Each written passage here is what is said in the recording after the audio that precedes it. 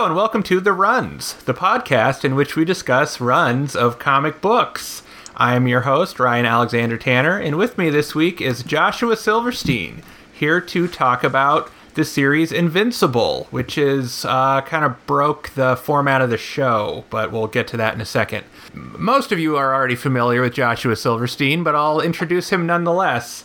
Joshua Silverstein is an actor, a comic, a writer, a beatboxer, an educator. He was the in-house beatboxer for the TNT/TBS series Drop the Mic. He's a professional beatboxer. Yeah, he recently appeared on the reality TV series Home Sweet Home, in which his multiracial Jewish family swapped homes with the whitest family in America, ending racism. So that was really heartwarming. That was beautiful. I don't know if you want to talk more about that. I'll talk about whatever you want to talk about. Oh, this is going to get real bad real fast in that case. But, yeah, that was interesting because it's like you guys just lived in each other's houses. That was how you came to understand each other better. I thought it was very strange.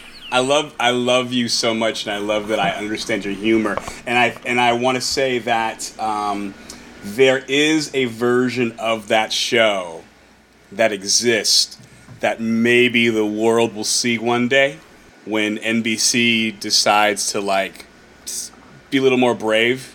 Mm-hmm. And I think what most people saw was the really, we don't want to piss anybody off version. So, they left out the wife swapping part, or they left out the orgy. They left out the whole thing, which was a lot of challenging conversations. I'll say this: the family that stayed in our home, they ended up talking to my mom on the show. Yeah, and that conversation was 2 hours long.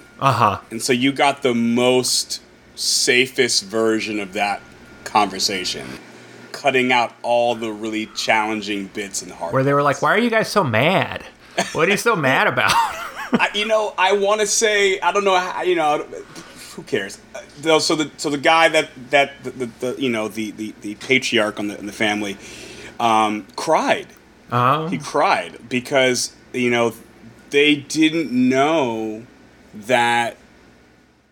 They didn't know the harsh reality of slavery, which was in slavery your soul's owned, and so from the LDS faith, the soul is a big deal. So the fact that there was this institution that still exists where people's souls didn't belong to them really shook them. And so you don't see that on TV. He just didn't know. Well, we can talk about this. We'll talk about this at a different time. It's a longer conversation. Sure. Anyway, you're a comedic actor, performer, beatboxer, and you've been on television in several different... It's usually comics artists and writers on this show, so it's a slight deviation. But anyway, that's who you... I think we've just learned a lot about who you are, which is good. Thanks, man. That's what the audience wanted. And today we're here to talk about the series Invincible. Invincible is an Image Comics series created by Robert Kirkman and Cory Walker, and then later illustrated by Ryan Ottley. It's a coming-of-age superhero story. It debuted in 2003, and it ran for 144 issues before wrapping up. So it breaks the format of this series, because I spent a lot of time thinking, what is a run? And I really got kind of rigid about the idea that it would be one artist, one writer, like a creative team's run. Okay. Whereas this, I floated ideas with you, and you wanted to do you want to do this or The Walking Dead, both which are Robert Kirkman runs. Right. So that's consistent, but this will probably be the only thing that has not the consistent artist. But also, it's like the point of this is just to talk about comic books, so it's not that big a deal. Well, and I think I see that. I guess a run would be a chunk of a longer running title that people say the Kevin Smith run on Daredevil, right, stuff like that. You could also say though that Robert Kirkman did a 144 issue run of Invincible. Also, sure. This series is probably most famous for being Robert Kirkman's less successful series, which is The Walking Dead. So I floated some ideas with you. I mean, we're gonna have an interesting exchange over this now. Well, so why did you want to talk about this series? This was your idea. This was your idea, not mine.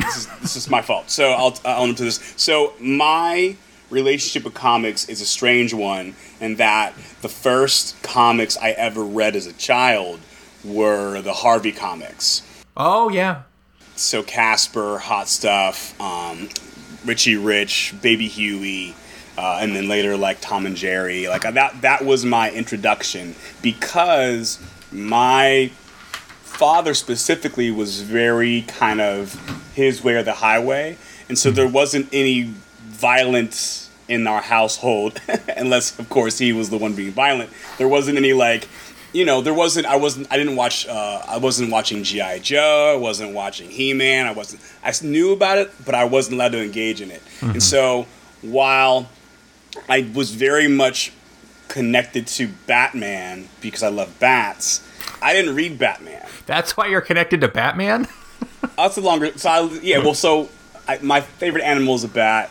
I decided that it would be that when I was in second grade. Okay. Obviously, I knew who Batman was, and I'd grown up watching the Adam West. All right, so you're 7 years old so far in this explanation. So, yeah. So then what happened? So I didn't read Teen Titans. I didn't read Daredevil. I didn't read X-Men until I became friends as a 20-year-old with a bunch of poetry nerds. Yeah. And they were like comic book junkies. Yeah. And I remember going to my friend's house and going like, oh, you've got, the whole first run of Teen Titans. And oh, you've got, the Ultimate Fantastic Four. And so like the Ultimate lines, those were kind of my first, I'm buying these myself. I'm going to the store every day. The first DC stuff I read was Teen Titans. And so all this is happening, and then I stumble upon Kirkman, and I pick up Powers, right? And I pick up Invincible, and Invincible was new, and so it was the first comic I ever read that was new in that moment, that everyone was kind of discovering at the same time that I was discovering it. And so I wasn't like catching up to other people. I was jumping into this from the day one. And I went to art school, and I remember reading this book, Understanding Comics. Oh yeah. And which is an amazing book. And it felt like that. Like it felt like this was the writer who was really taking the medium of comic book storytelling and playing with it. Like you look at characters like Deadpool and the Joker who get meta within their various universes. This felt like that. This felt like this is going to be a story that's fully aware of its comic bookness. So you have stuff in it that is almost commentary on comic book culture. And I thought, as I was becoming more and more immersed in it, I thought this was kind of cool, because here was a character in this book who was coming of age while I was coming of age into comic book storytelling, while the writer was commenting on all of that. So it was very like me in the moment. So it stuck. Yeah, that makes a lot of sense. Because for me, I read this for the first time a couple years ago, just because I'm always looking for like comics to read before I go to bed, Yeah. And I couldn't really get into it, if I'm being honest. I don't love this series. And when we were kind of kicking back series, that was interesting to me because we're the same age. Right. We're both very young men, aging gracefully.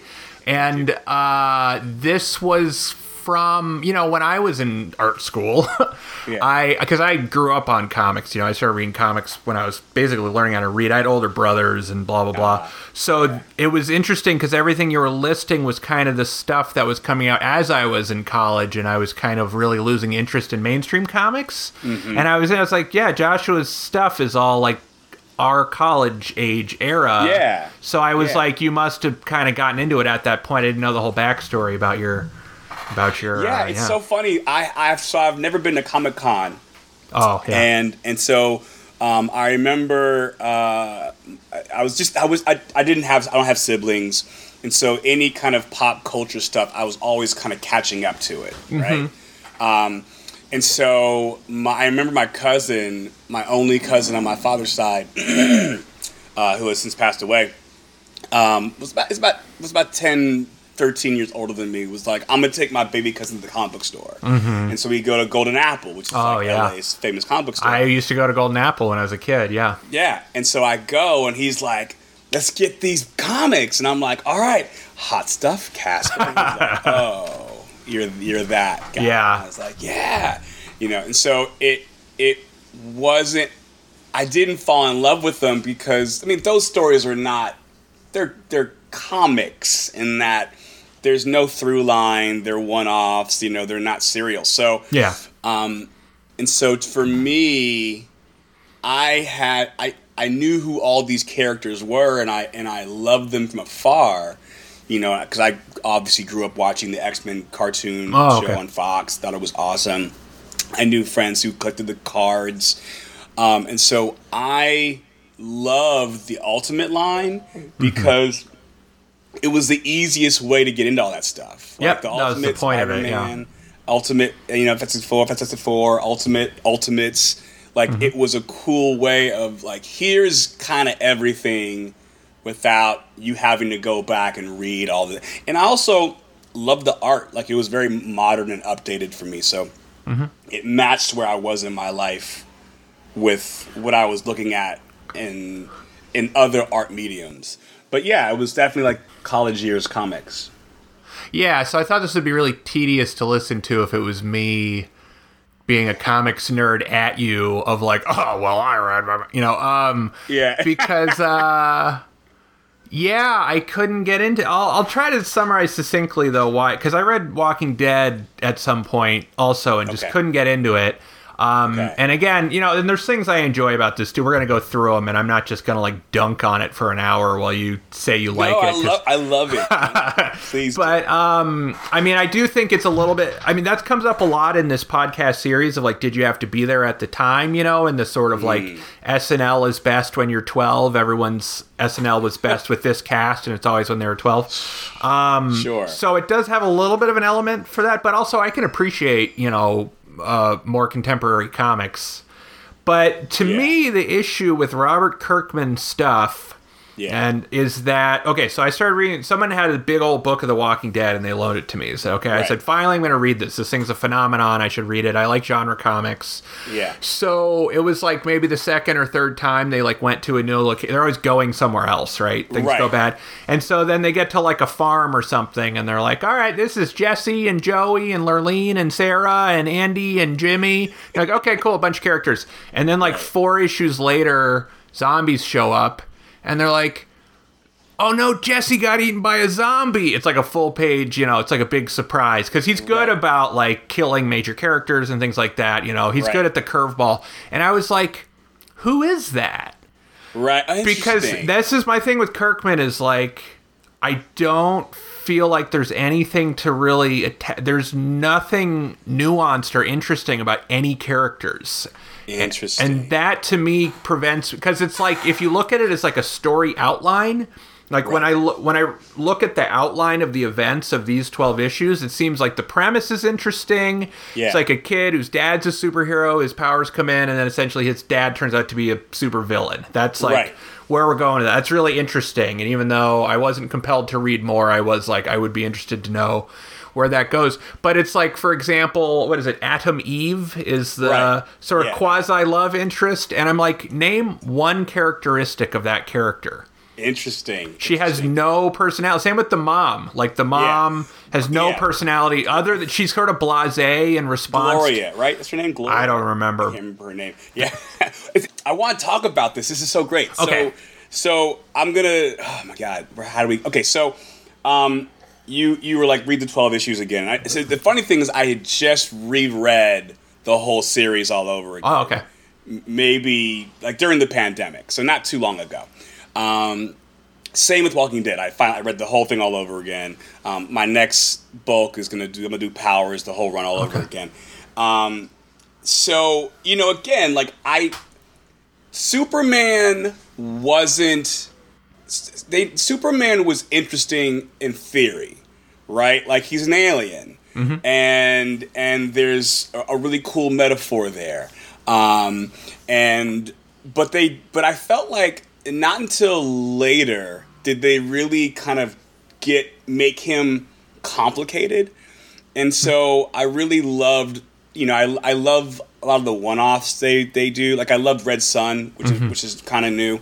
And I've read more DC stuff and Marvel stuff than anything else probably in my life as a comic book reader. But I feel like with Invincible, a lot of the stuff is not said. And I think what Kirkman does well, for me, is he leaves a lot of information in between the page turn, which kind of goes back to the Understanding Comics book, which is, a lot of writers will let you kind of fill in the blank, which is kind of why you have these moments where certain movies that are based on comic books don't live up, because you as the reader have created a whole thing that wasn't on the page, and the film isn't representing that. And so when it comes to people like the mom, there's something to be said for at the beginning of issue 1, she doesn't have a lot of personality, and I think it's because she's kind of just going through the motions. Like, she's just kind of there. I think towards the end of the book, you experience her realizing that for most of her relationship with Nolan, Omni-Man, she just rested on the fact that she's married to this superhero. But all of a sudden he reveals that he's evil and wants to take over the planet. And she's like, well, what do I do now? And then she becomes interesting because she has to find what her life's purpose is. And so what I like about Invincible is it really isn't just about him. It kind of starts off giving you these little seeds of this is where this story's going to go. For example, so in issue 1, Mark Grayson, Invincible, is doesn't have his powers yet, and he's working at this burger joint, and he throws the trash away, and it launches across the sky. And then you don't see where that trash bag lands until issue 8. And I thought, oh, that's cool. Do you see it in issue 8? I missed that. Everything. Yeah, so in issue 8, because I read trash issue 8. bag that he threw lands in London. Oh, and so, I missed that. And so what's cool with the whole series is that trash bag becomes a whole centerpiece for a whole other story that's happening through the entire series. And so there's stuff like that I think is cool. Like William, who's Mark's best friend, there's this whole weird thing that happens when he goes to college and doing the whole tour where he's weird about his name, right? Like people want to call him Bill, and he was like, this man's William, and it kind of throws people off the wrong way. And it's not done well because the book is dated, and it's through the lens of someone who's very heterosexual male, and you can kind of see that throughout the series. But you find out later on that William is gay, and so he comes out, and so you get this sense of like, oh, there was a lot of anxiety in him early on in the series. So I felt like there's stuff like that, like Eve has this, awful relationship with Rexplode. She catches. So that was another one though, where like she's dating Rex, and I'm like, right. I get based on basic positioning that she's supposed to be the love interest, like not based on any interaction with these characters. And then I had zero opinion whatsoever of Rexplode until because he never even says or does anything. He's just kind of in the background. And then they break up, and then he's like, oh, I always thought that guy was kind of a jerk. And then he's sort of set up to be a jerk afterwards. But I was like, you didn't earn that. Like, you didn't do any... There's no characterization. That was my... that was my sense. I guess you're right. I mean, it's a slow start. Because, again, like, spoiler alert... Can I spoil things? Is that part of the podcast? Can I spoil? Are you going to go past issue 12? Yeah. I guess so. I mean, I'm probably the only person that hasn't read past issue 12. So Rex dies, right? And Rex. So all these characters from Mark to the mom, and I'm forgetting her name, which is very clearly like who she is in the first 12 issues. To William, who's Mark's best friend, to the like there's a villain who you meet in the first 12 arcs, and I think his name is like I can't remember, but he evolves. So everybody you meet, there's no background characters. Everything eventually comes to the forefront. When you finally meet the Guardians of the Globe, which I thought was really funny because their takes on the Justice League. Yes. There's yes, even this like this. There's this fish character, and the joke is that the fish character's got nothing to do. Kind of like Aquaman's kind of the joke of Justice League. Even that character becomes important later on, and what he represents. I mean, and we can just disagree or whatever. I mean, I get that it's very readable. I feel like the world building is good for the series. Like, it does a good job of establishing this is a world of superheroes and the teams and these things. But it just felt like so lacking in stakes to anything because it felt like a 22-year-old writer wrote this. Like a person that had read a lot of comic books and didn't have much life experience wrote it, is how it felt to me. So, and I guess that's kind of why I like the book, too, because... To your point, it starts off, I guess what you're saying is it starts off shallow and insignificant, and it slowly builds something. Look, when they killed Jason Todd, right? In the 80s? It was a big deal. In the 80s, right? Yeah. It was a big deal because it was the first. It was kind of like. You mentioned SNL. It was kind of like when people voted to not have Andy Kaufman back on the show, right? Mm-hmm. Like Andy Kaufman got voted off as being a guest. Mm-hmm. People voted to kill Jason Todd because he was such an unlikable. Yeah, I remember this, right? Yeah. He was an unlikable Robin, but that moment didn't take any significance in the comic book. Zeitgeist until Jason Todd became the Red Hood, right? Like all of a sudden, this character now has more significance to me because now he's got trauma, and now he's got a reason to be angry, and now he's got this complicated relationship with Batman and now he's like, why haven't you killed the Joker? The Joker. Mm-hmm. Basically killed me, so Invincible kind of felt like that, where it starts off, all these little seeds are planted, they don't really mean anything yet, and then all of a sudden you're like, oh shit, this is what he was setting up, 8 issues before. I just thought that was so cool, because look, Hawkeye dies in every book, right? And we just don't care, like he's an expendable character. No one in the Invincible universe becomes expendable eventually.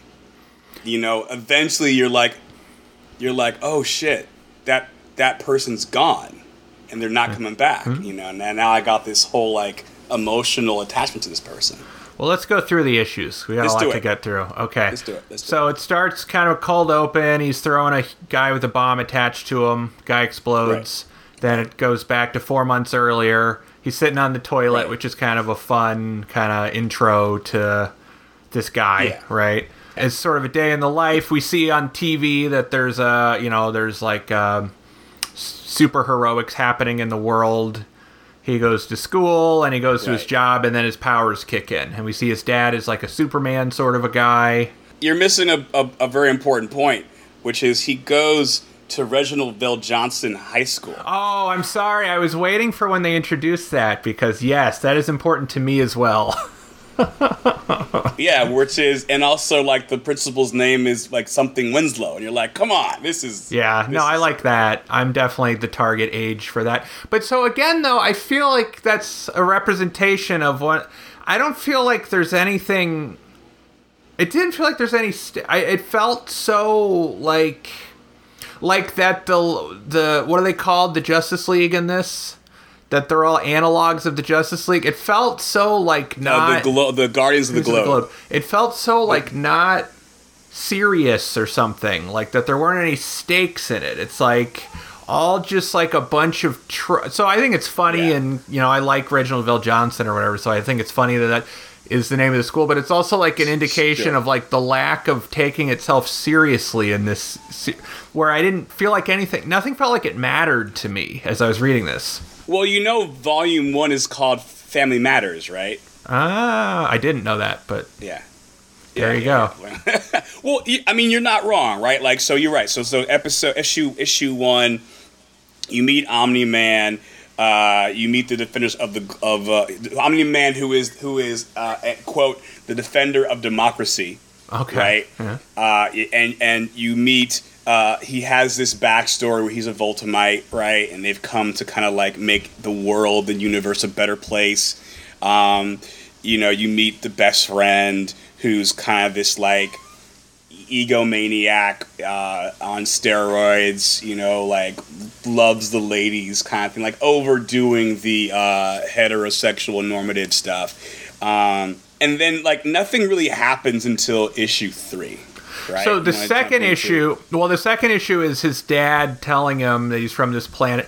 The only thing I thought was excellent in all this, maybe not the only thing, but it's coming to mind because I'm right here, but that we get the dad telling the son his origin story in issue 2. We're from this planet and da-da-da-da-da. And then we revisit that in, I think, issue 11, and we get the kind of true story. So it's the same, like, page layouts and everything, but it's, like, slightly altered images, and it's the, unreliable narrator thing of, like, here's now actually the true story, how it mirrors it, but also you see the differences. Right. That I thought was, that was good comic storytelling. Well, and in terms of good comic storytelling, like, I think that it's like a good amount of stuff happens per issue, and it's got a nice clip to it. Like, I'm not baffled why people like this. I don't think people are wrong to like it or anything. Like I'm not on a crusade against this. For me personally, the thing that makes me become personally invested in reading something was not present in this, I would say. But yeah, so in the second issue, then he fights these blue guys, and then the teen team or something show up? The twins. Yeah, they're well, that's the thing too. Like, they're the twins, and we don't know what they're doing. Yeah, and we don't know what they're doing for the full 12 issues. We just don't know what they're obviously smart. They're obviously sciencey. They're obviously criminals. But what their purpose is, we just have no idea. And that, again, this was revealed much, much later in the series. So then he meets the teen team, and then it turns out one of them goes to school with him. She's Adam Eve, right? Is her name? Right. Yeah, Adam Eve. Correct. And then he joins the teen team, or he starts hanging out with them. He doesn't join. Because he's still kind of figuring out what it means to be a superhero and what it means to have all these powers, what it means to have a secret identity. I mean, there's this whole thing also in issue 1 where he discovers he has powers, and he goes immediately because he's grown up in his father's shadow, watching his father be this hero. And his father has told him, which we learned later on, like years ago, like, hey, I'm from this planet. You're going to develop these superpowers probably very soon. And they don't happen, which I always thought as a kid who has dreamed of one day being able to take flight, that what a crazy mind screw that must be, to be like, my dad's a superhero. He's told me that I'm gonna one day develop superhero powers, and it never happens. And I live in a world with superpowers, with people who have superpowers, and it's supposed to be in my blood. Like, just the anxiety on a day-to-day basis of what that must mean for someone, I thought was really interesting. And so but we don't see that. Well, you don't see it, but I guess that's the thing that I did with the comic book, which is maybe what you're not supposed to do, but I did it anyway, which I implied all these emotions. It seems like you're projecting a lot of subtext is why you like the series so much. I did. But look, but here's the thing. I must have been right, because all this stuff that I projected, he then verifies later on in the series. So, like, for me, it was subtext. For me, having him sitting there in certain panels not saying anything, I looked at as this dude's occupied with something else. Mm-hmm. I looked at, if I was to all of a sudden wake up with powers, what's the first thing I do? Well, I'm gonna go be like my dad. I'm gonna go see if I can do that. I'm gonna go punch some people. And he does that, right? He fights this dude in a giant like rock suit. Yeah. He foils this bank robbery, and then his dad shows up and he's like, "What are you wearing?"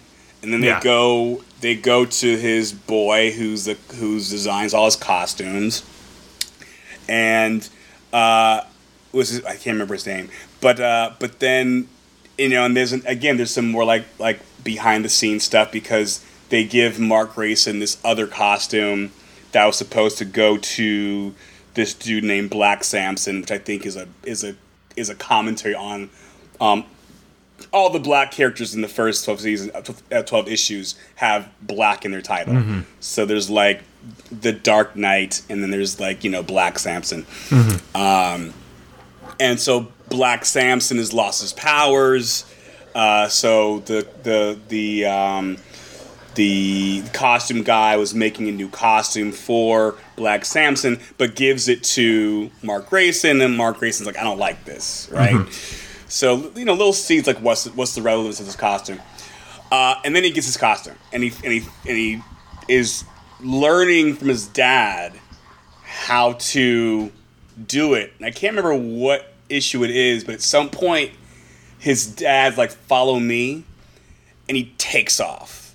Mm-hmm. And there's a illustration where Mark sees how fast he's going and can't keep up, and you go, oh, well, this dude, this Omni-Man, his powers are off the chart. Mm-hmm.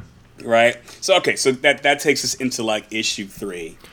Yeah, he meets the Guardians of the or he meets the teen team, and then there's like a human bomb who blows up at the mall at the end.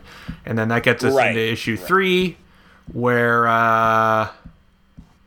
and the human bomb, it's important, the human bomb is letting us know that the first thing we saw in the book is relevant.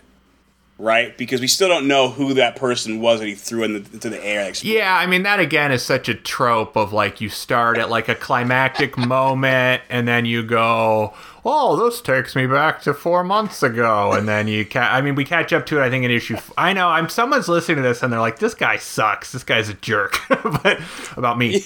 And again, I think if I had read this at a different time, maybe part of it's that if I hadn't read 10 billion comic books before I read this, I don't know. Sure. But I mean, I know a lot of people who love this series and swear about it. I think it's very fun. It's a fun comic book, and I can see how that's another thing that comes up in this series too, I think, is the difference between reading something monthly, like waiting for the next issue. I can see how this was like a blast to get to that cliffhanger and then have to wait for the next issue. Oh, yeah. Yeah. And I was there every Wednesday. Yeah.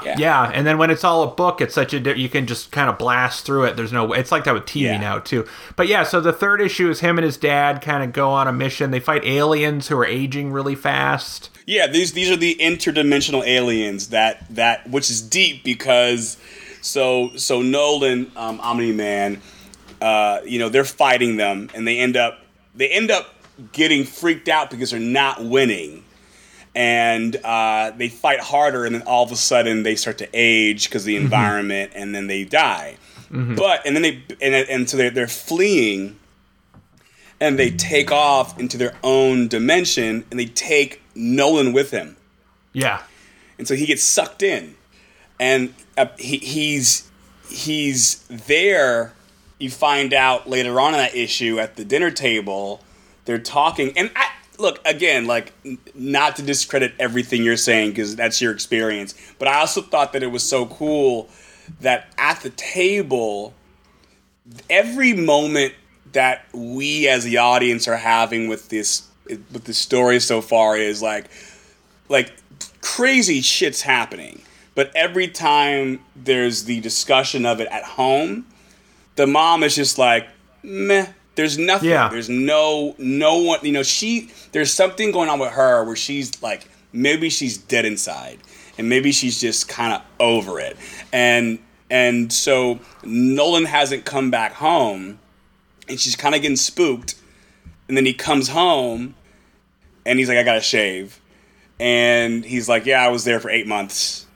And then that's it. And then the story keeps going. And I think, okay, so I'm gonna get real for a moment, just for a moment. Okay. Finally.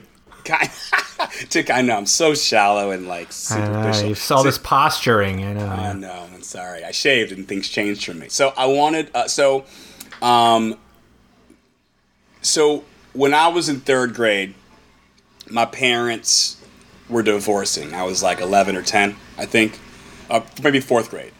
And I sat in the front of the class and I pulled my hair out. And I was just pulling it out by the roots. Like, I had a ducktail and I yanked the whole thing out over a series of a few days. Didn't feel a thing. Didn't bleed or anything, but just like pulled it out. And at the time, I was so fascinated with my roots, like I was looking at the roots of my hair, that after I had yanked all my ducktail out, I was like, well, that must have been why I did it. Like, I was just curious. It wasn't until years later that I was like, I was traumatized, and I was acting out of trauma. Like, and no one ever talked about it. It was, my mom was like, don't do that. Like, that's the extent it got.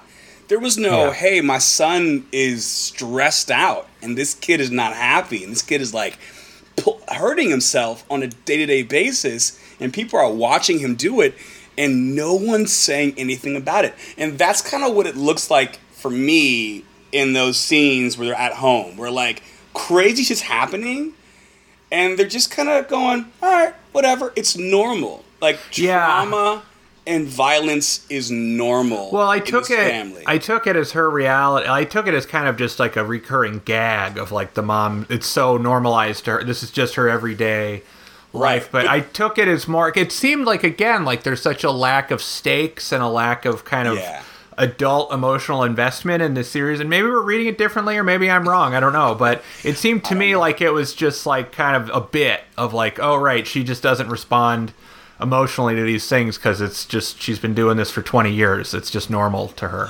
I think one could interpret it that way. However, like, as I was kind of trying to get to, the way I saw it was, oh, she's dead inside, because she tears up for a moment when he doesn't come home, and the fact that he does come home and she doesn't break down made me reminded me of like, yeah, like that's what trauma looks like. Trauma makes a part of your brain stop working correctly. Because again, he's been gone for 8 months. He's grown a beard. Like, what happened to this dude? And we don't even get to know that story until like, like I think like volume 3 maybe. Which, again, like, to your point, I read this in real time. So, like, he comes home, and I don't know what's going to happen for, like, a year. Because it's coming out, like, month to month. Right? Yeah. And Kirkman's not... There's a joke that happens... I can't remember what issue it is in this 12 arc issue. But where he jokes about... So... Mark goes to this comic book Yeah, the science. I signing. like the comic within a comic science. We can get to it if you want to, or let's just do it because you brought it up. Yeah, go ahead. Well, so we'll get there. So whatever. So for issue 4, you meet the teacher who's making these bombs, and you discover that the reason why he's doing it is because his son died because of some school bullying, and so he's targeting popular kids. What's weird, though, too, is that he's in the class, he gets in trouble with the teacher, and it's mythology class, and then later they say he's the physics teacher. I was very distracted by, not even my, asshole criticism of the lack of depth in this series. That was like a very strange, I was like, why? I was just confused by that. I don't know that I caught that, but now I'm going to go cast that again. Yeah, but so he's with the teen team or whatever. Everyone thinks him and Adam Eve are dating, or everyone's going, oh, she's got a boyfriend. We don't really know how he actually feels about her. There's like no time spent even thinking about it. And then she's with whatever her boyfriend is, Rex or whatever. And we just there's no sense of what their relationship is like. There's no established dynamics between anyone. Well, but I guess I would say to that, why would there be? Because if you're obsessed with superhero life, then nothing else matters. Because if you want me to read a comic book series about teen superheroes and there's any stake whatsoever in this romantic, if it's a love triangle, that's interesting to me, right? If he likes her but she's with Rex Splode, that's interesting. They have a connection, but it's challenged by this other guy. That happens. But don't you think that happens in Harry Potter, right? He likes Cho Chang, and then she likes this other guy, and then he dies, and it's really intense. Yeah. And you don't know kind of how to. You're happy for Harry, but also a kid died, so it makes you feel weird inside. Whereas this is like, I don't know if I'm even supposed to care or be invested in this. Well, I think that's kind of why I dug it, right? Because I did not like Harry Potter. Like, Harry Potter was a series that I was like, boo, Harry Potter. Right.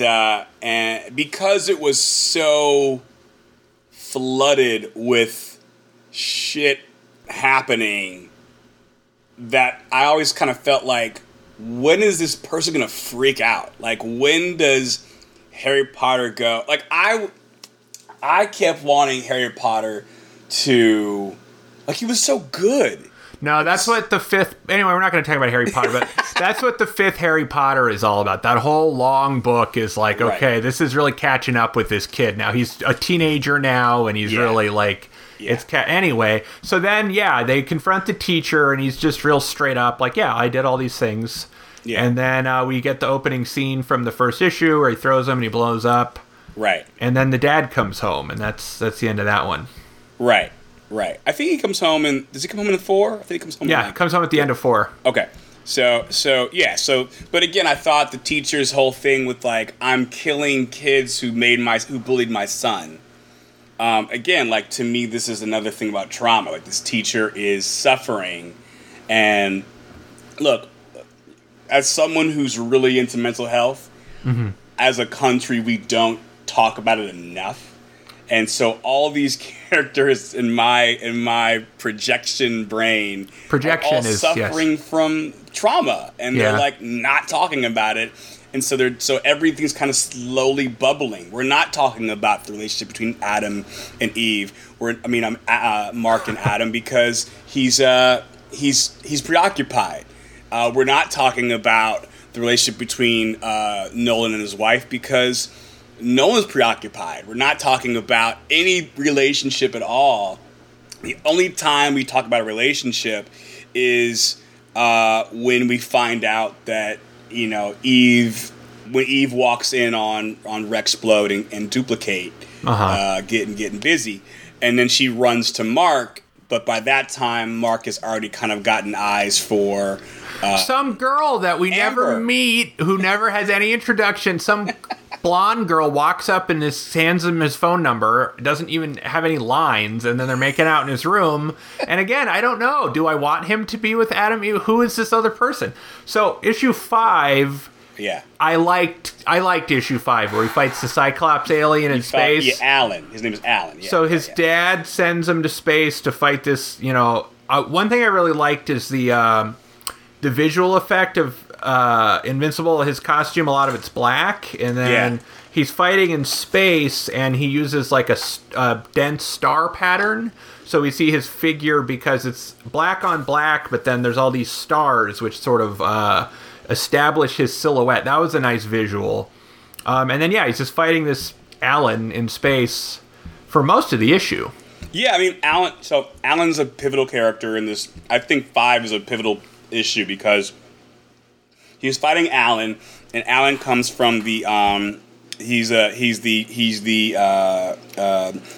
champion evaluation officer, and he's from the Coalition of Planets, right? And his whole thing is to like go to various planets and like seek out threats and stuff like that. And so the reason why you even get Mark Invincible in space fighting Alan is because Omni-Man's like, yo, there's this dude who comes here every now and then who tries to punk our planet. I kick his ass and he flies away. Mm-hmm. So just go out there and do it, and then you're golden. I thought it's dope because number one, we get to see kind of some more of Mark's power, which is he has his lung strength, which I think is dope. And then you also get Alan's power, which he can project his voice into your thoughts and whatever. Mm-hmm. So they're communicating in space without speaking to each other directly. At some point, it's this really kind of cool battle because both characters don't want to fight each other, and they're only doing the job they think they're supposed to be doing, and you kind of get a sense of like, oh, well, maybe we don't know the whole story because why hasn't this protector of democracy guy actually sat down and have a conversation with this alien? Like he never did that, but he's about democracy, right? It's the first inkling that something is up too. Something's the dad up, sent right? him to do this, Right. So and I thought also like to write a character who you love immediately, I thought was really cool because you like Alan. I agree with that. He had some innately likable quality. And the way that they're communicating and that they sort of make friends over the course of this fight, that was well done. No, I like that. And they sit and look at Earth, and then then it ends, and Mark is sitting there looking at the planet. And again, it's another little bit of an insight of like, this dude is figuring this stuff out we're watching his journey in real time. I mean, it's kind of like if you had a best friend who you discovered had superpowers, a lot of those days would be just thinking about it. Like I don't know, like you remember in life, I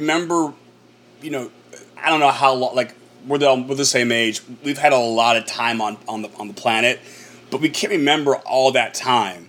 And I think if I were to sit down and really try hard to remember like a full year of experiences, a lot of that time would be me just sitting on my ass.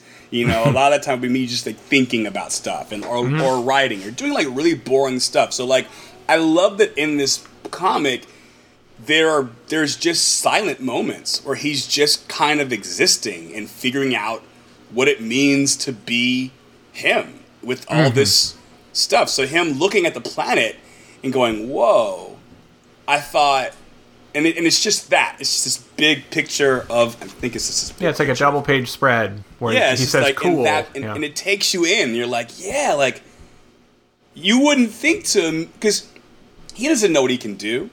So he's fighting this guy, and he's like, oh, I guess I could hold my breath. Oh, wait, now I can't. I got to fly back to the planet, get some oxygen, come back up, still fight, and everything settles, and he just stops for a moment and goes, whoa. And it's a nice breath where you get this dude's human, Because then that takes us to, like, issue 6 where a ton of shit happens. So he's playing catch with his dad in the sky, and they're throwing the baseball around the world, which is around the world. Yeah, it's crazy. So this is another one. Okay, so here's me. Go ahead. Is just us. It's just a game of ping pong. Yes. Yeah. I say why it sucks, and then you say why it's good. So it's the best podcast episode ever. So he goes on his college tour, right? He's going to go tour colleges. And then it's like, okay, so then the dad and the mom are alone together for the day. So, of course, like any married couple that's been together for 20 years, they're just going to have sex over and over again. This is like a 22-year-old writer's concept. And I know, like, later we see that the dad sort of sees humans as cattle and he's only interested in sex. So it's like a little bit expanded on, but she's there too. It's like, you really think... I'm just like, if you want this to feel real, then they would probably be talking about their mortgage or like, fixing the roof. It's just like, come on, what is a married couple? This is like totally a childish whimsy of what a married couple would do if their teenage son was gone for the day.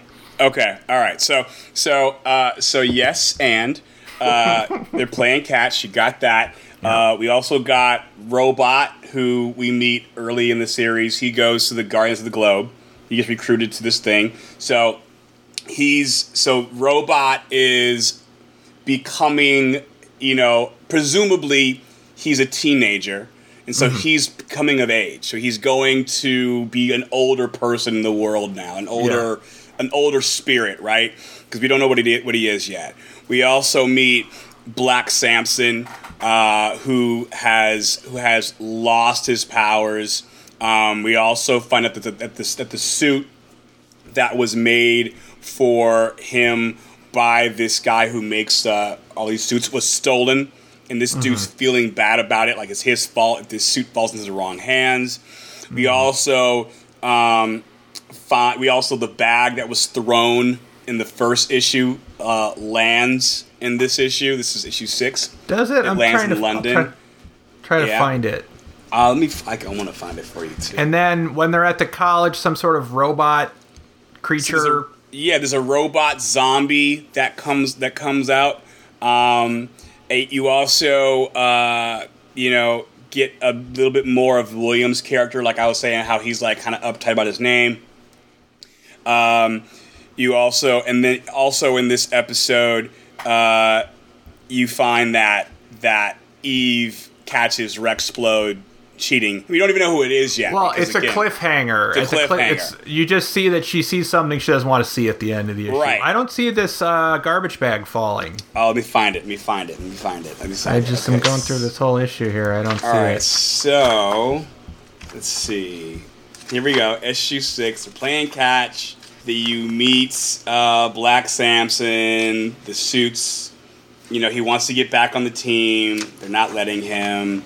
Oh, yeah, right here. So, it's one page, right? So, they're in college. They're taking the tour. She says, if you have any questions, let me know. And the next page, this garbage bag lands in London. Why don't I see it? Wait, so also, there's the part where he goes, how come none of the girls, the high school girls are this hot? And it's like, this artist, I think, is pretty decent, but he basically just draws one woman. Yes. Every woman looks exactly. It's like, those literally are the exact same girls you go to high school. So wait, I'm still looking. Okay, so the girls that are hot, the next page is, hi, I'm Mrs. Thatcher, right? I'm the orientation officer here at Upstate University. You must be Mark and William. You see that? Where he goes, I'm David, Mrs. Thatcher's assistant? No. Yeah. What? Where are you? Maybe I'm missing. Oh, you know what? It's probably a thing where the big collection has stuff that's not in the...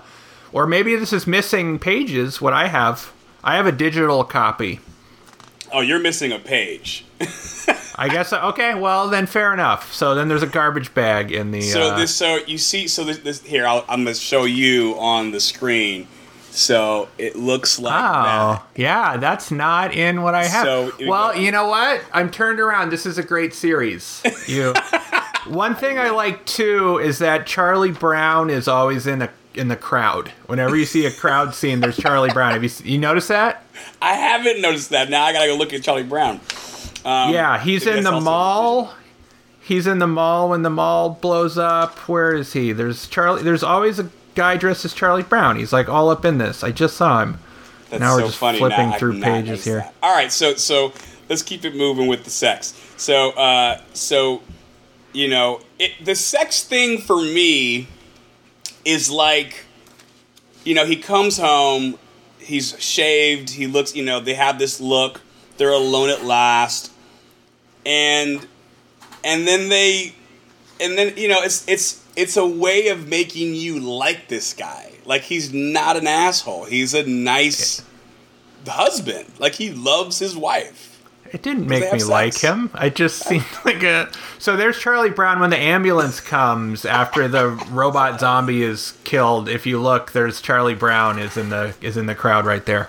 Wait, so I'll find that later. I'm going to go through the page. Okay, but also in the mall before the guy blows up, I think there's more Charlie Browns as we go. I'm gonna look for Charlie Brown. So my take on the second. So the garbage bag lands. There's more William stuff with his name. There's this long conversation between Mark and William, and there's also something going on interesting with them that I think is kind of cool, which is you're learning a little bit more about their relationship, and there's something to be said for like why these dudes are friends, and you kind of figure it out in this issue. Who, Mark and William? Yeah, like they kind of need each other. Like you begin to get that their relationship is they kind of depend on each other. For like they kind of keep each other grounded, if you will. Like they're like the thread that ties each other to the ground. And so then we go to the next page, which is they're gonna have sex again. So this is all day now. That's all they did all day. Well, and look, you know what? I said before, it's dated. It's very chauvinistic. It's supposed to make us as primitive men go, that's what I would do if I had superpowers. I would fuck my wife all day. But like, you know, yes, it's very primitive. Look, I'll spoil something for the listeners who have not read this book, and I'll say that at some point in the series, Eve dies. Oh, man! Thanks a lot. Okay. And she comes back. You hate it. You don't care. You don't like the book anyway. She comes back, and she brings herself back to life with her powers. And she rebuilds herself, and she gives herself a bigger ass and bigger tits. Okay. And it's a big part of that booklet. She's like, oh, while I'm at it, I'll just do this. And you're like, okay, Robert, that's kind of gross. You know, like it's very through the male gaze. Yeah. And so that scene with the husband having superpowers, taking his wife, you know, working it out, as they say in hip-hop culture, and then being like, let's go again, is very much this sense of, this dude's a manly man. This dude's right. Again, you know, I don't... It's gross. You're more evolved. You shouldn't like him for that, but like, whatever. I was a teenager. So I was like, yeah. And so then we meet this other guy, and, you know, in college still, and then there's the whole, like, robot zombie, and then, you know, Invincible. Yeah, so then the next issue has a bunch of different artists, which took me a second. So I don't know who any of these people are, except Eric Larson inks a sequence, the War Woman sequence. And then I was like, oh, they got Dave Johnson? Which is kind of a big deal, but he just does one page, which kind of made sense. And then again, it has like, it has one panel 8 times as the opener. Yeah. And so we basically just meet the Justice League. They're all like really blatant analogs of the Justice League. It's not even trying. They're mocking them. How are they mocking them? Well, okay, so you meet what's his name? You meet Darkwing, right? And Darkwing is just overkill Batman. Like, he's over the top dark and, you know, dare I say, gothic. And, you know, he gets summoned away. And then you meet War war woman, right? Who has this interesting relationship where you kind of be like, oh, she's gay. I did like where her girlfriend's apartment gets destroyed. She goes, "I will have my company hire someone to move you out of here today, and then reimburse your landlord for the damage. Pick a larger place. I plan to stay over more often." I like that. That was just you meet the Flash knockoff. Yeah. Who his wife kind of gets that he's this guy who zips back and forth, and she's, learning how to accept it, and. You also get a sense that, like, these people that are warriors are essentially good people. You meet there's the joke about the fish one in Atlantis who's just kind of sitting there doing nothing, and he's like finally some work, and that's I think that was funny. But so, like, they all get killed by Omni-Man at the end is the big reveal, which is a hell of a reveal, if I'm being... Yeah. I mean, I think I knew before I ever read this series that this was kind of the launch premise, that his dad is the villain, which no idea. That would have been really cool to... that I give that credit as a cool reveal, and I was like, well, what's going to happen? But, so, and then at their funeral, there's a bunch of Image characters, including Savage Dragon. And Patriot is there, which Super Patriot, yeah. I'm a Savage Dragon reader for forever. Okay. That's So I think Savage Dragon does a really good job of having kind of analog characters, homage characters, but with a spin on them or whatever. So I guess to me it felt more like lazy than fun to have just these really blatant analog characters of, like, basically like, well, there's a main super team on Earth, they're all gonna get killed, so they're basically throwaway characters anyway, but it spends a whole issue establishing them, which is kind of fun, and then but it felt like a lack of effort of, like, really creating these characters. I mean, but I don't think we're supposed to sit there and mourn. Look, I thought it was sad, because what it did do for me is it made me go, oh, we're going to learn more about them later. Because everything that Robert Kirkman is setting up for us in his series is we don't get all the information right away. Yeah. He kind of draws it out. And so we learn, I mean, again, like, you missed the whole bag falling in London, but that tells me that, like, things that happen on page 1, we may not get all the information until, like, page 25. And we meet these knockoff Justice League characters, the knockoff Martian Manhunter and the knockoff Green Lantern have a really funny exchange where, like, the Green Lantern character has to digest this thing in order to get his powers, and he's kind of like, oh, do I have to do it now? And he's got, like, vomit all over it, and you meet Immortal, who's this guy who throws this villain into space. He's kind of an asshole. And then they die. Mm-hmm. And you're like, oh, I'm never going to get to know who these characters were. So for me, as someone who is getting sucked into Robert's writing, now I'm disappointed because I got excited about who these characters were going to be.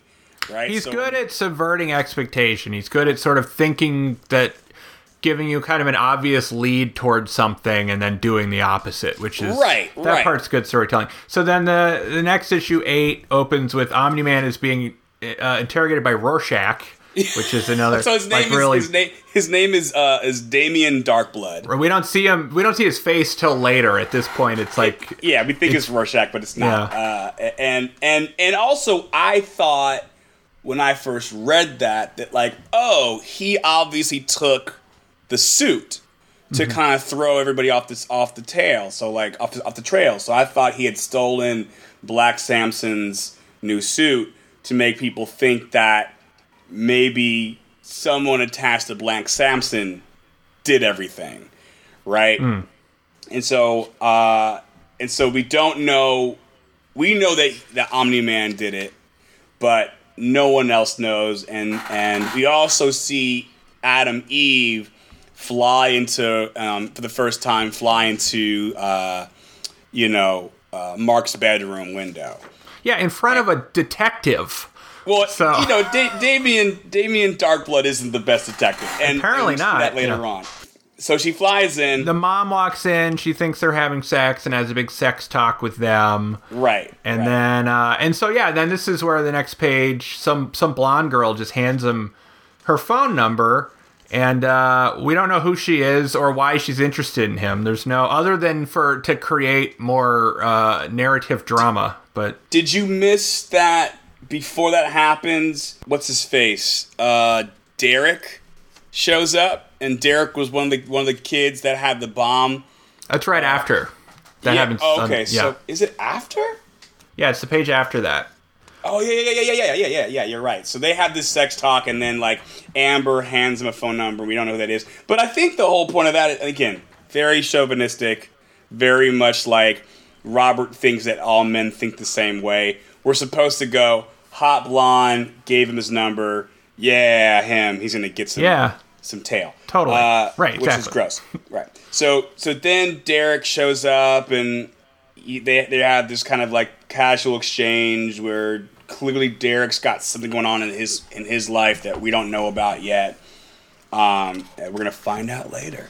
Then we got Mark punching out some guy that's kind of like the Rhino, but he's an elephant in an elephant suit. I liked that. Again, it's a cheap analog, but I really like that elephant suit. So and this is where we start with Ryan Ottley. This is now the new Ryan Ottley issue, which when again I was like, it's fairly similar. I like the art. But it gets cleaner. Like you start you get real noses versus these like little curly lines for noses. Which it's pretty consistent though too. Like they're surprisingly similar. Or he sort of like looked at he keeps the look of the series. Yeah, compositionally it's similar, and so then we see the front. So then we're at the funeral. Savage Dragon's there, which is great. Also, the twins are there. So again, kind of like a throw to. Are these dudes bad? Are they evil? Like, what are they doing? They give their props to formidable foe. They had hoped to kill them himself. And then something crazy happens where Black Samson's Sinestro show. Yeah, he's dressed like Sinestro from he looks like DC white Comics. Sinestro, or Italian Sinestro, shows up with the suit on. And then all these heroes go at him. And what I thought was interesting was, all right, Black Samson lost his powers. We don't know how that happened yet. And I thought the butler showing up to avenge his ward was interesting because, this is kind of like a take on Alfred, right? Which this is psychotic Alfred. If you will. So I thought it was very kind of fun and cool. And he's also showing up to a place where all these heroes are. I know, it's really a bad plan. Really crazy, but also that kind of lets us know how powerful this suit must be. For him to think, like, I'm going to be safe with this. I'm going to kill the Guardians of the Globe with this suit. Well, they're already dead. Right. But he wanted to.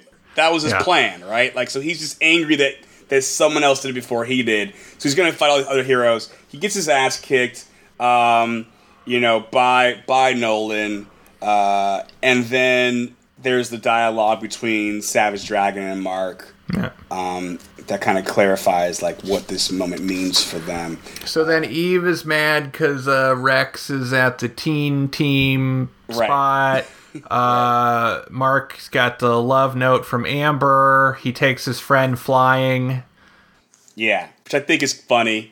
It's like a play on the, standard, like, Superman takes Lois flying or whatever. So that was sure. That was but cute. Also, like, he drops the note to take his boy flying, which again kind of lets you know, like, what are his priorities. And his priority is friendship over bros before hoes, if you will. Yes. Is that the name of the second collection? Yeah, bros before hoes. And then, they fly, and it's funny and cheesy. And then there's the scene in the bedroom, which again, to kind of go back to their one intimate scene we've seen so far, which is just sex. Mm-hmm. This is a opposite of that. And there's I would say this is the deepest scene in the whole series. This one page where they're actually having a conversation about something. Right, but you can see it's loveless. There's no passion in this scene, which makes me think that the sex scene was an act. Right, it didn't mean anything. So we're led to believe that there's this sexy, passionate relationship between these two people who've been together for a long time. But really, it's not. That was just a guy who was horny because he was gone for 8 months. Right, and so here we are. They're in the bed, and Omni-Man is writing notes for his book, which I think is really, really funny. And he's not going to talk to her about what he's feeling. He's not going to open up. So this is a dysfunctional relationship we're seeing for the first time. Like you said, maybe it's the deepest part of the book. But we're getting a piece of a thing we didn't know. And then the next page, you got Derek pissing on the grave of the teacher who put this stuff on him. Yeah, and he's got like a robotic torso from being turned into a bomb. He was experimented on. Yeah. And he's pissing on the grave. And then the blue guys are there to dig up the immortal, right? The immortal's head, because the mythology is that if you dig up the head, you get powers, and then all of a sudden the blue guys show up and they're like, hey, you did the work for us. And we have no idea what they're doing. And then there's issue 9, which there's a little joke of Star Trek. Is a really blatant Star Trek Deep Space, and we see the Cyclops alien again, right? Yeah, but there's like a Cyclops or a Star Trek Deep Space 9 analog. Right. Issue 9, yeah. And then the father and son watch zombie movies together. Robots.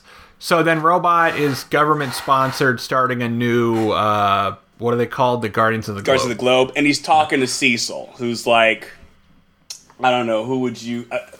Their version of Commissioner Gordon, right? Like someone who works for the government, and has access that allows the heroes to do what they do. But I don't know. Yeah, you also get a bigger sense of these heroes are government sponsored. So we don't live in a world of vigilantism. We live in a world of sponsored heroism. Well, the old Guardians of the Globe were funded by 2 of them were rich, and then they're all gone, so now there's going to be this government-sponsored super team, so they're holding... Right, they're holding trials, but even before... But you get in this scene that Cecil kind of knew... Like, he was the one that would send him on missions. Oh, okay. You know, yeah. So, all right. So that happens, and then you see, Nolan arguing with himself about, like, telling Mark the truth. Like, he's struggling with this. You get some more closeness between Eve and Invincible with where they put their costumes on. Yeah, the mom is washing their super suits, which is a really good character development there. They fight the Lizard League. Again, the Lizard League is what a play on. Oh man, what's the Lizard? I feel like it's a play on all those old, Land of the Lost. I don't know. I think it's just the Lizard League, man. So this is where we really see that Rex is a jerk. He's being a jerk to a little girl, and then she's like, I'm Monster Girl, and she turns into a big monster and beats him up for like 4 pages.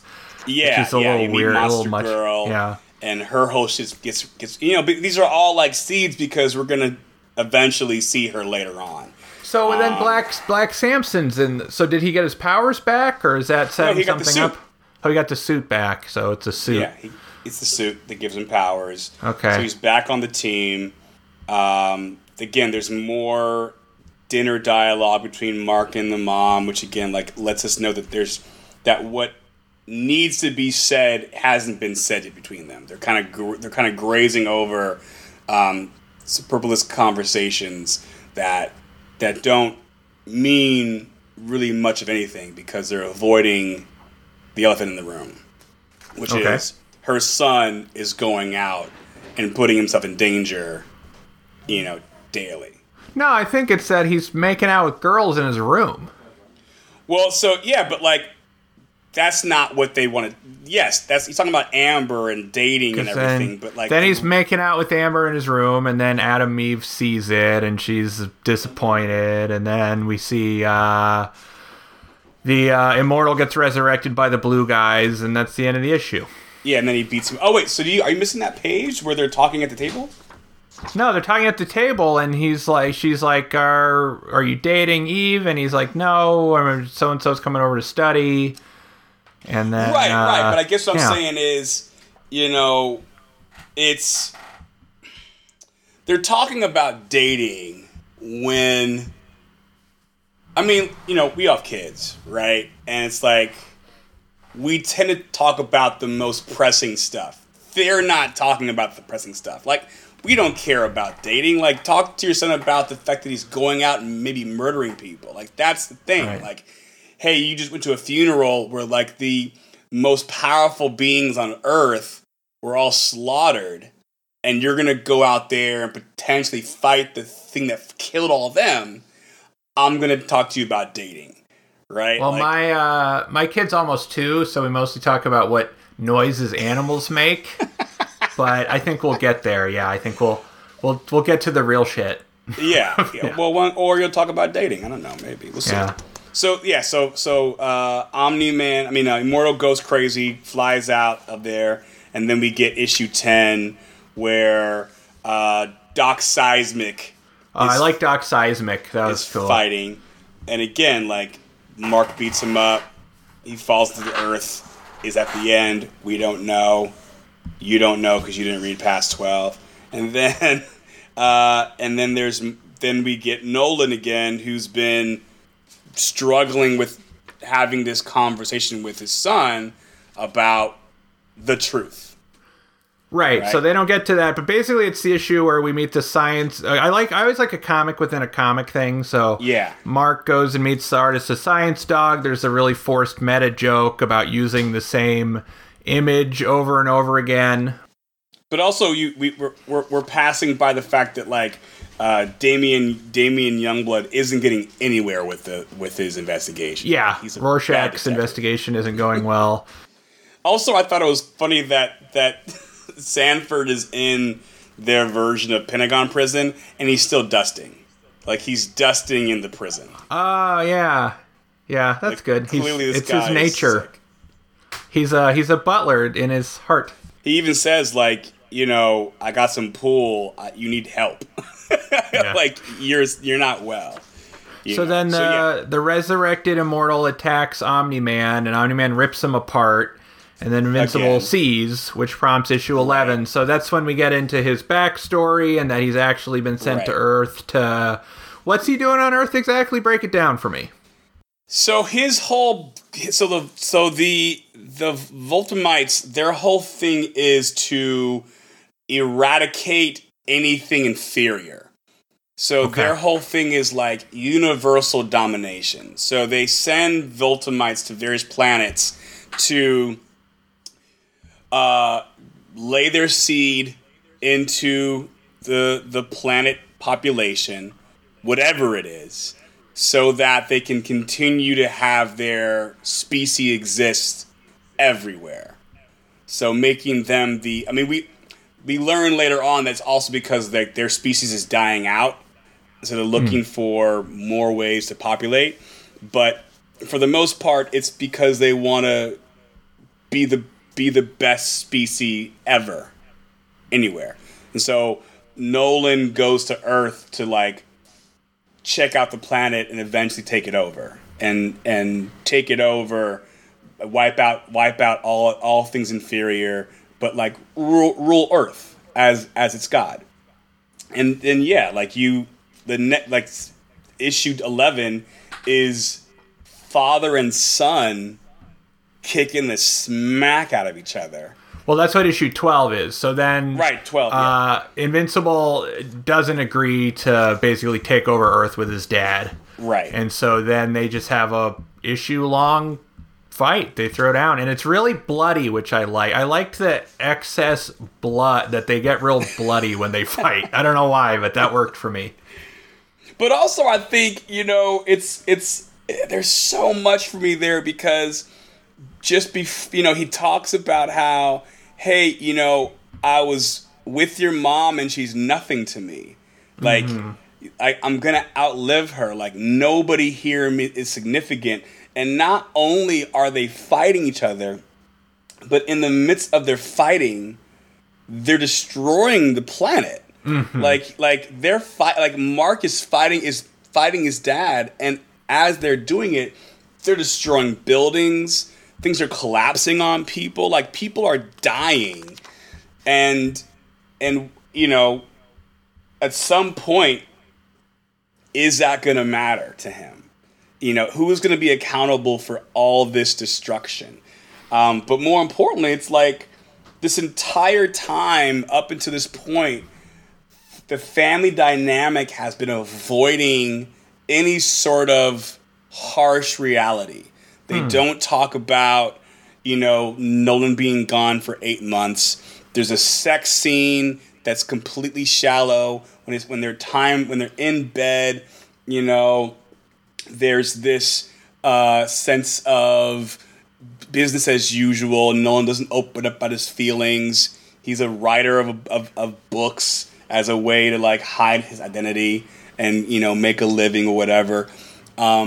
We don't know much about what the mom's passion is. She just kind of stays home and gets things done, does laundry. It's a dysfunctional family, and so we end this 12 issue arc with like the culminating most dysfunctional act, which is father and son are physically abusing each other. Well, I feel like we've learned a lot about you over the course of this podcast. We learned about your father, who would only let you read Casper comics, and then the difficult divorce. So I can see why the father-son fist fight really resonates with you, man. As the culmination of. I want to beat up my dad, but but I had. Remember, like, I had never seen anything like this in what I had read so far. I mean, there's some stuff with, obviously, within the Teen Titan universe with Raven's dad and that whole thing. But, like, to see to go from this kid completely idolizing his father his entire life, wanting to be just like him for 12 issues, how casually the dad tells him when he's a kid, hey, you're going to have superpowers. There's no conversation around responsibility or accountability, and then for it to end with, I don't know who my dad is, and he's trying to murder me. I hadn't read anything that heavy. I mean, look, this book, for me, again, it's super sexist, chauvinistic. Robert Kirkman, I feel like, has grown. I think I watched the cartoon, the version of this, and I got to read a lot of the hate that was thrown toward it because people were so mad it was politically correct and progressive. And I thought, the fact that they did some ethnic bending with the characters, the fact that they beefed up some more of the characteristics of the women characters, I thought was really awesome. That they took the premise of this really cool comic that I fell in love with and made all the right corrections. And people were furious with that. Like, people were like, why does everything have to be so correct? And I was like, come on, it's like, we're moving forward. It's good. Yeah. But I think this book, for me, went into some really dark places about that I had just not seen a lot of books at the time going. I mean, again, I was reading the ultimate lines of everything, and I think the most ballsiest move that I found it was when they chose to make Colossus gay in the Ultimate X-Men universe. Oh yeah. So this is before I read the Astonishing X-Men, before I read the New Avengers line, before I read, the storyline where Wanda goes crazy and murders everybody. This is before I read a lot of Hulk stuff, which I love. Before I read... But anyway, no, I think it's kind of a cool subversion of the initial premise is basically Superman's son is coming of age as a hero, and that's sort of an interesting premise, but then it turns into then the Superman analog is essentially the supervillain, and it's now the son having to prevent his own father from taking over there. So that's cool. I mean, it's a cool premise. I give it that. I'm interested. Yeah. So I don't know. It's sort of I'll probably read the Wikipedia page to find out what happens, but I'm not reading all those comics. No, it's a long read, but I think where it goes is still to this day. And look, one of my favorite comic book characters of all time is the Joker, and I don't think there's a more interesting villain than him. And still, I think Invincible is one of the most, ballsy, because again, I read it month to month. And sometimes there'd be, and I was reading this at the same time that I was reading Walking Dead. And Walking Dead would leave you hanging for months. And so this would come out and it's really exciting. And I love when things end. I love an end. So when it was coming to closure, this book is also one of the dopest endings I think I've read in a series. Yeah. Where it felt that's a good conclusion for this. So based on my sense that this comic structurally is pretty good, but when you actually read it, it's not very good. Do you feel like I would come around if I continued to read? Do you think if I kept reading this that I would just bitch and moan through the whole thing, or do you think I would get to a point where I'm this is good? That's a good question. Knowing what I know about you, I think you'd bitch and moan the entire... Yeah. I think you'd bitch and moan for a while, but I think you would eventually kind of come around to... Because, look, the reason why any of these books are good, whether they be Invincible or whatever you're into, is because you let the characters in, right? And they take some significance in your life. And the reason why this book didn't place anywhere for you is because essentially what you were saying is none of these characters mean anything to you. They're all expendable for you. Yeah. And so, I think this book doesn't mean anything unless you let them in, and once you let them in, I think it's a great read. But I was open to letting them in. It's not like I didn't allow that. It never happened for me. Yeah, I wanted it to.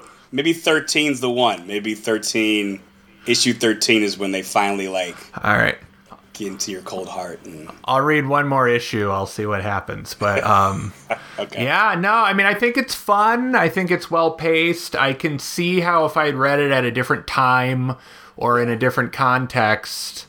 But yeah, I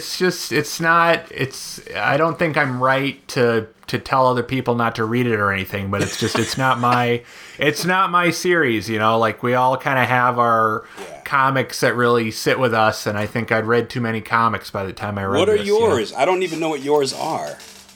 Well, that's a whole, we kind of get into that on this whole series overall. Well, I have this idea of what is your comics autobiography? I always like this, of your kind of personal history of reading comics at pivotal times. So I guess I'll do it on here. I'm not going to get them all if I try to go through them. But so I read as a kid, the first thing I really remember is Todd McFarlane on Spider-Man. That was a big deal. And then he got his own Spider-Man title. Yeah. That was a big deal for me. And then Jim Lee on X-Men. Mm-hmm. And then Image Comics started, so Spawn and Wildcats. And then as I was kind of hitting an age where I was losing interest in mainstream superhero comics, an Image series by Sam Keith called The Max came out. Yeah, The Max. And that hit me really hard because it was really started as a superhero comic and then became, like you said, it's very much about trauma and discussions about feminism and picking apart tropes. So The Max was really crucial, and then there was a lot of the cartoon version of it. Yeah, I mean, I don't ever get into cartoons on this podcast or whatever, but I mean, I at the time I watched it, it was basically like just the images from the comic on screen, which is kind of cool. And then that kind of led me to a lot of young adult comics that were happening at the time. Sandman, Piranha Press had a whole thing. Mark Hempel stuff. Gregory was a really big deal to me. And then he did art on a series called Breathtaker, and then later did Sandman. His stuff was really big. And then I started working at the comic store. So I would read, what was that stuff? So kind of the early Joe Quesada at Marvel stuff, like Paul Jenkins and Humans was a big one for me. And then I got into indie comics. You know, I read, or then Alan Moore. So Alan Moore's Miracle Man. You know, I read Watchmen when I was maybe 10 for the first time. Dark Knight Returns I read when I was like 8 years old. Oh, wow. And then even before that, Matt Groening and Linda Berry comics, my mom would have them. So like I literally would look at them before I could read them, and I would like learn to read Work as Hell. I remember that really clearly. And Linda Berry's Big Ideas was a book we had in the house. And then Autobio comics. So Joe Matt, his series Peep Show was really big for me. And then he was friends with Chester Brown and Seth, and they all made stuff, and that was big. And then Peter Bagg did a series called Hate, which is one of these podcasts that was big for me. And then I went to college and was still kind of seeking stuff out. So Dave Cooper's series Weasel was really big. Yeah. And then just like the Fantagraphics catalog, you know, and I got more into, you know, finally the Hernandez Brothers stuff was collected in such a way that it was more accessible, because it was always kind of hard to get into with how it was collected. And then just finding stuff, and then from there, and then, you know, I read Savage Dragon since I was 12 or whatever, but and then Grant Morrison. I love Grant Morrison. Probably do a bunch of his runs. So Grant Morrison on JLA when I was in high school, that really got me into DC Comics more than anything. And I read that whole run. And then just dipping in and out. You know, I read 52 when that was happening. And did you like it? I didn't like it that much. I loved the experience of reading it. Like, I have a sort of a cycle of, I like going to the comic store and buying comics and serialized comics. Preacher was another one that was big when I was in high school. I read that as it was coming out. So I'll read comics that I don't even necessarily think are that great if they're coming out every month, and if I can just keep picking them up, you know? Okay. So I still seek those out. Like, I just read all of Immortal Hulk at once, and I really was like, damn, I wish I was reading this every month. I think the last thing I read as a serialized run was Mark Waid's run on Daredevil, which started with Marcos Martin and Paulo Rivera, who I love both those guys, and then it turned into Chris Samnee. Yeah. And just for the art alone, that was phenomenal. But the way Marvel and DC do the whole like event cycle is so off-putting to me now that I very rarely read what they're doing. Yeah, I've kind of gotten into that because I don't have the time or the finances to keep going every week and getting the new thing. So I kind of like the completed story, and then I don't have to worry about what happens next.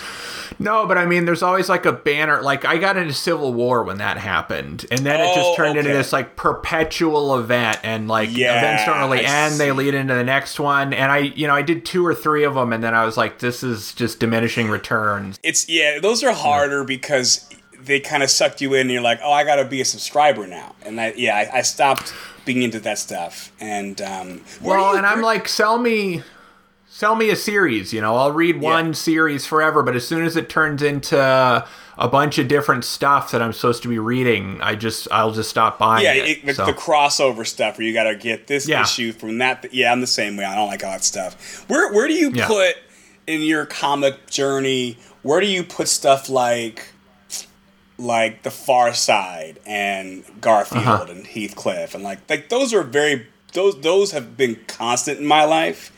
But for whatever reason, I don't even think about them when I think about comic books. But, like, they're still comics. Well, they're comic strips, you know. I mean, The Far Side is not even technically comics because it's a single image. It's a gag cartoon. That was formative for me. And then Bill Watterson, you know, Calvin and Hobbes is, like, one of the definitive things that has existed in my life. But it's a different It's a different genre within the medium of comics, of the comic strips. But there's a lot of great work that have happened in comic strips. And if you go historically back, there's like a lot of great achievements. Yeah. I read Charlie Brown, obviously, as a kid. I read all the Calvin and Hobbes stuff. I read Far Side. I read Hagar the Horrible. I read, was it Doonesbury? I read, Non Sequitur. I read all that stuff, and I got the book versions, and so, but it's just, I think it's interesting that I don't put, like, one of my favorite books as an adult, I guess young adult, was stuff by the Luna Brothers. I liked what they did, and I thought, and then there's stuff that I like that are very adult comic based, and they're not superheroes. They're the ordinary people stories that that I feel like are very reminiscent of stuff like Calvin and Hobbes and all this stuff that I just for whatever reason in my brain they don't.